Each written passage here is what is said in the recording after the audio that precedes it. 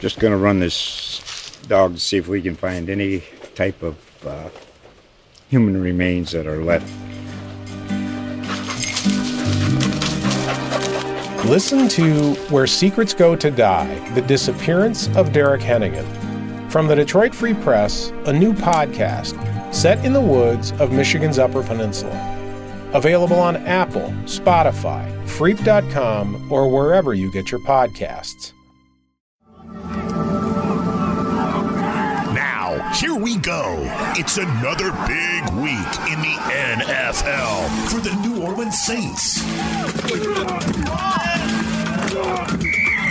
This is the Saints Wire Podcast, powered by USA Today Sports.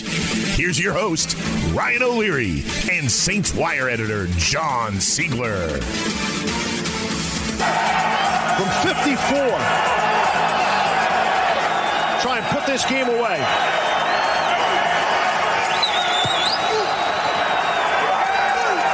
Oof. Daniel Carlson, the leg, and plenty of it. Final play. Kamara. And that's going to do it.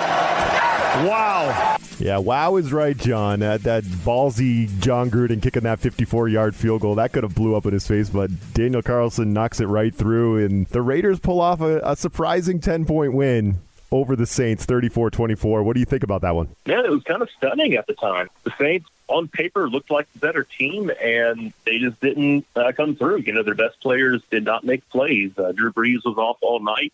Cameron Jordan was getting clamped up by Jason Witten for far too frequently.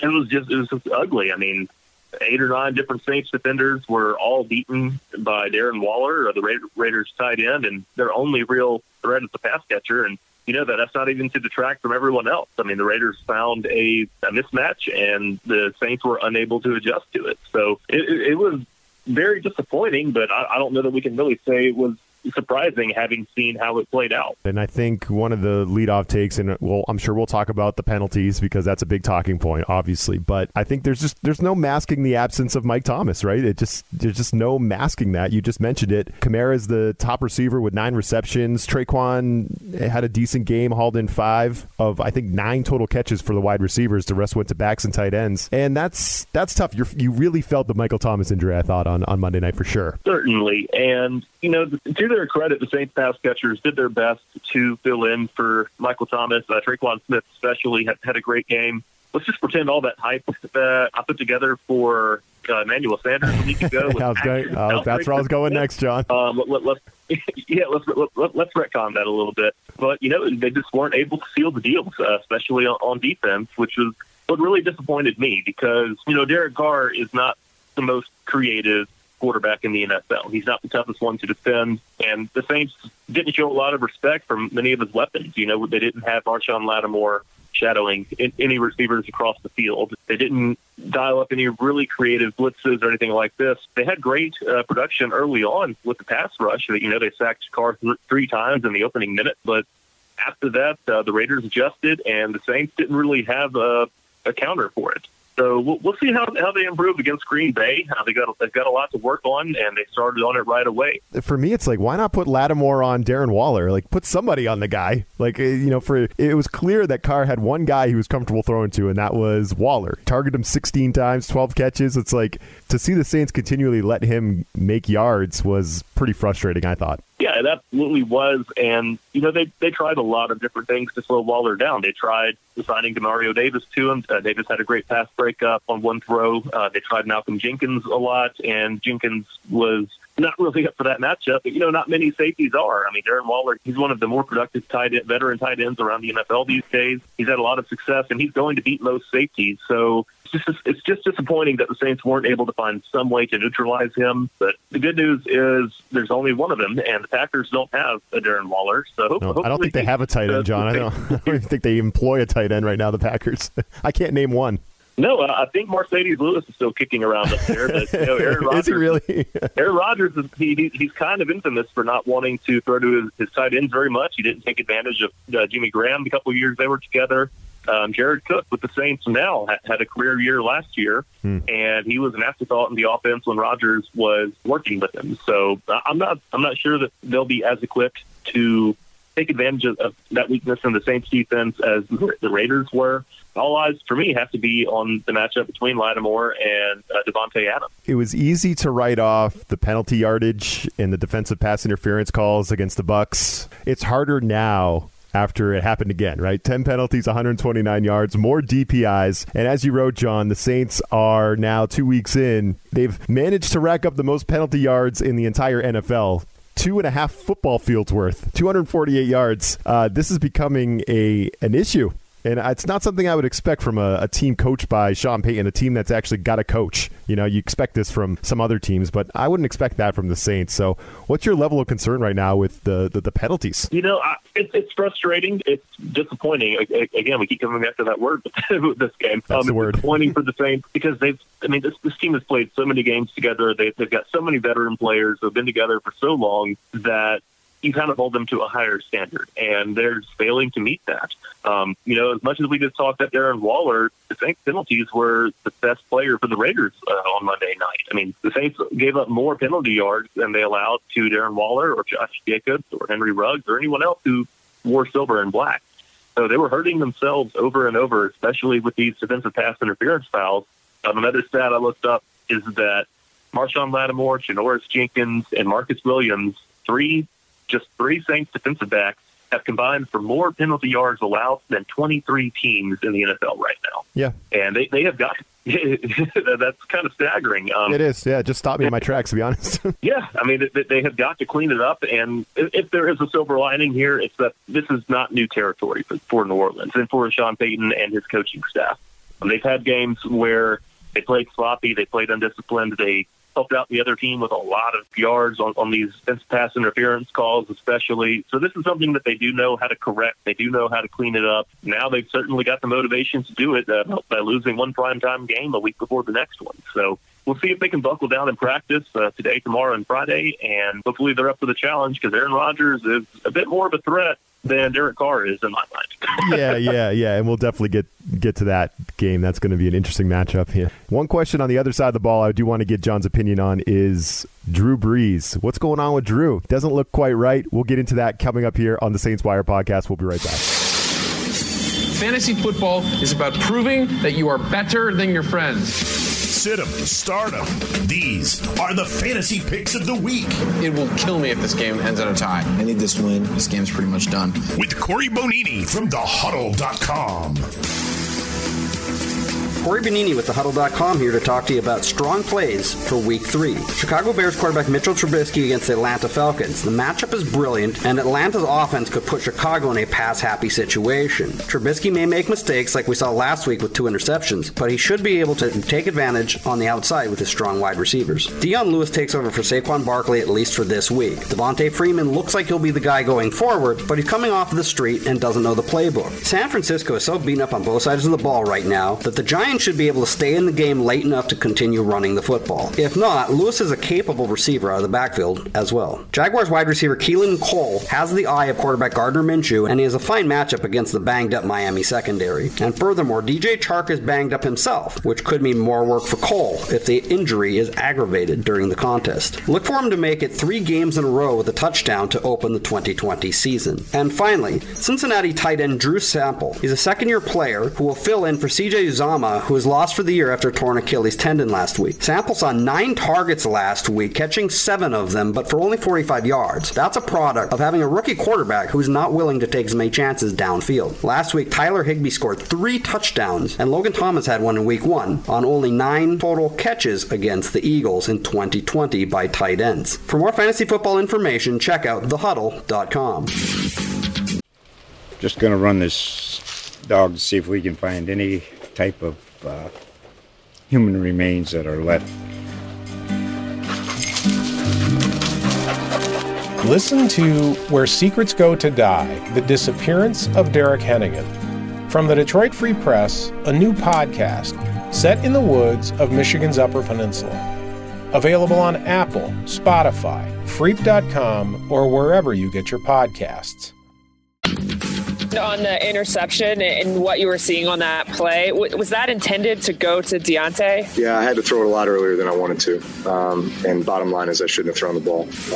That was either a bad decision or make a much better throw. But at the end of the day, just check it down. I didn't have the time that I needed to really make a good read. So I should have just dumped to Talvin and moved on to the next play. So, John, even the great ones are going to screw it up, and obviously Drew screwed up that throw in the second quarter. I thought it was really a game changer. The Saints have the football, a chance to tack on some more points to answer that touchdown the Raiders scored, maybe get a field goal. Instead, Brees throws it right to the Raiders defender, Morrow, and the Raiders go down and tie the football game at 17-17, and all the momentum was on the Raiders' side. We saw that in the second half. Drew Brees has not looked good in these first 2 weeks. What do you think's going on there? I know you've been breaking that down. What's going on with Drew? Man, it was just a bad day in the office. Now he's had 2 bad days in the office. We're not used to seeing that. Tampa Bay. Yeah, he wasn't very sharp against Tampa Bay, and he kind of went out and laid an egg there against the Raiders. Gosh, it really feels like we're on the cliff here, like almost like we got Mufasa on the cliff in The Lion King. I mean, Drew Brees is here, and Peyton Manning and Brett Favre are waiting for him at the bottom of the cliff, and it's kind of like, is this really how we're going to go? Is this the last run here? I will say this has not been the worst 2-game stretch of Drew Brees' career. He's got plenty of time to turn it around, and there's things we can look back on that kind of add a lot of context here. The Saints are historically very slow starters. They've got a fairly poor winning percentage in September in the Sean Payton era. Brees normally struggles with veteran additions like Emmanuel Sanders, like Jared Cook last year. It takes them time to get on the same page. And that happened several times on Monday night. We had a couple of times where Jared Cook was the intended target, but he throttled down on his route. He may have miscommunicated with Brees a bit, may have not helped his quarterback out much. And that was a problem repeated by guys like Sanders, who had a couple of drops on the night.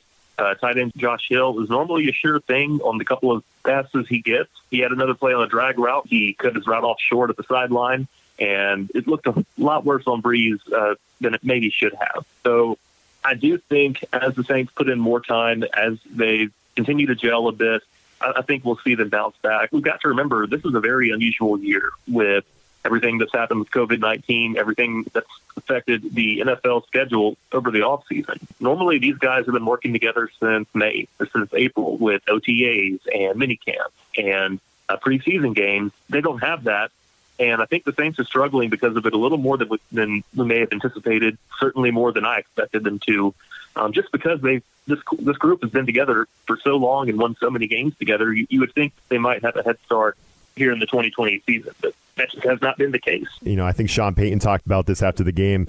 Putting pressure on his star guys. I mean, it's hard to have a lot of beef with Kamara. He's looked really good, but Brees has been struggling, as we were just talking about. Cam Jordan, Malcolm Jenkins, looking for big plays to kind of swing momentum there, and the Saints just couldn't really swing momentum in their favor. So, as you said, in a weird season with COVID, you're going to lean on your top guys, your leaders, right? And it was tough to see the Saints not have their top guys, maybe making a play and taking control of that game at some point, Yeah, and I touched on that earlier with that shot at Cameron Jordan. I mean, you expect your best players to make the best plays, and that has not happened.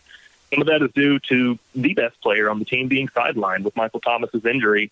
But again, you expect guys like Cam Jordan and Marshawn Lattimore to really come through in a big moment and in a big spot in prime time.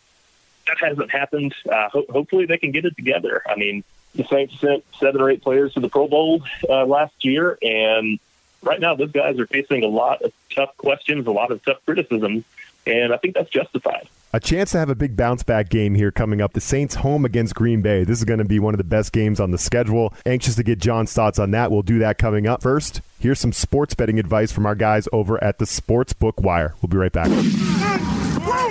It's that time again for the line of the week.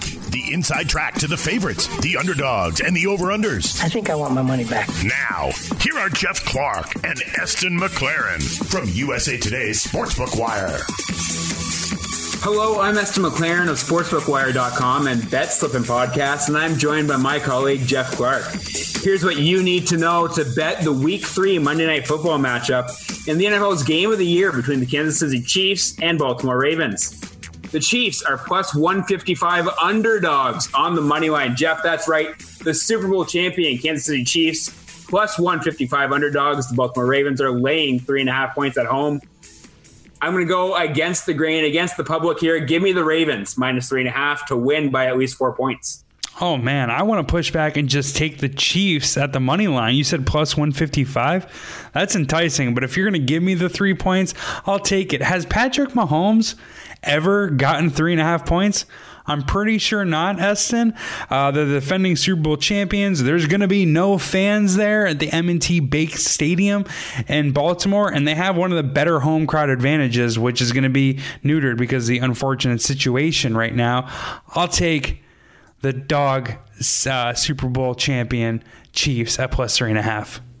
I'm on Lamar Jackson and the Baltimore Ravens. Check out Sportsbook Wire for more with all odds from BetMGM Sportsbook. Subscribe to Bet Slippin' Podcast on your favorite podcast platform.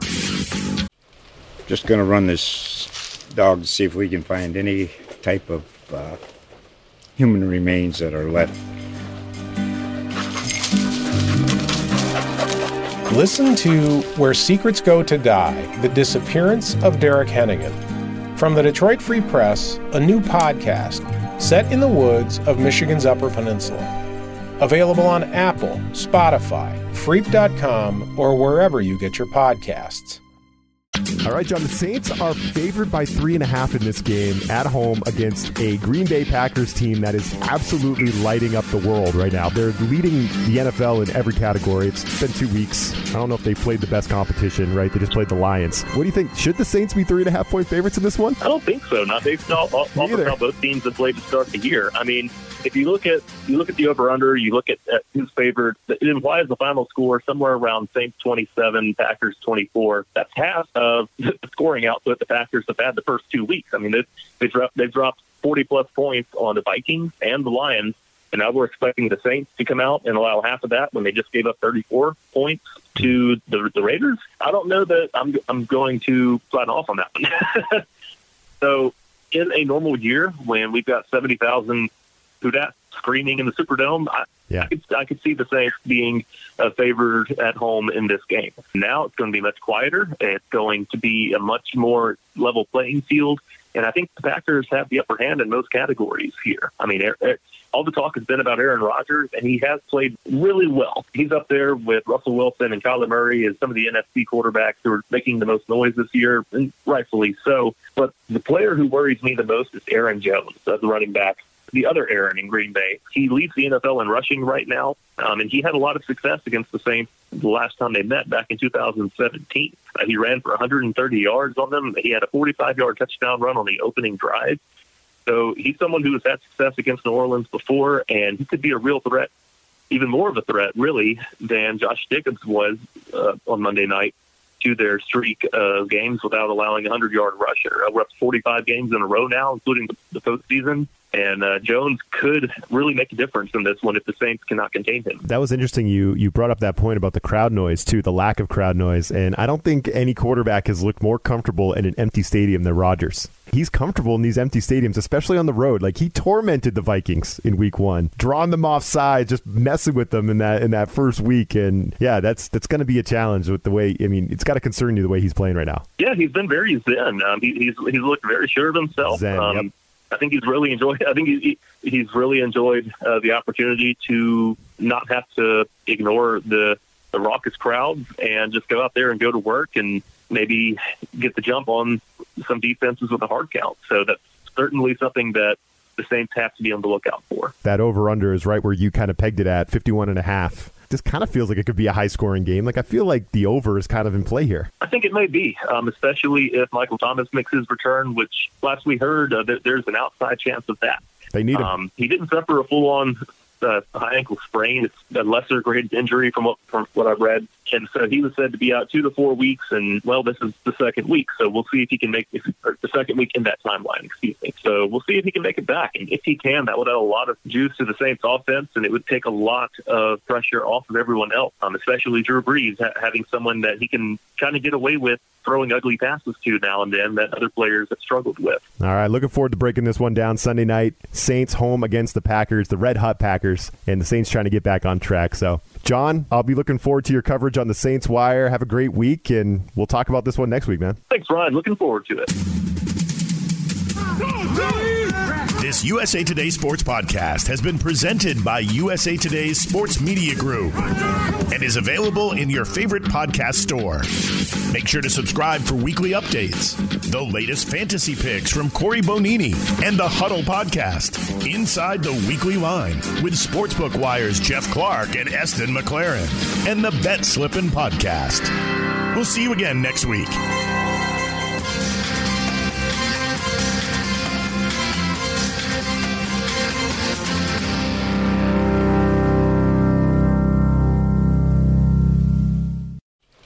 Just going to run this dog to see if we can find any type of human remains that are left.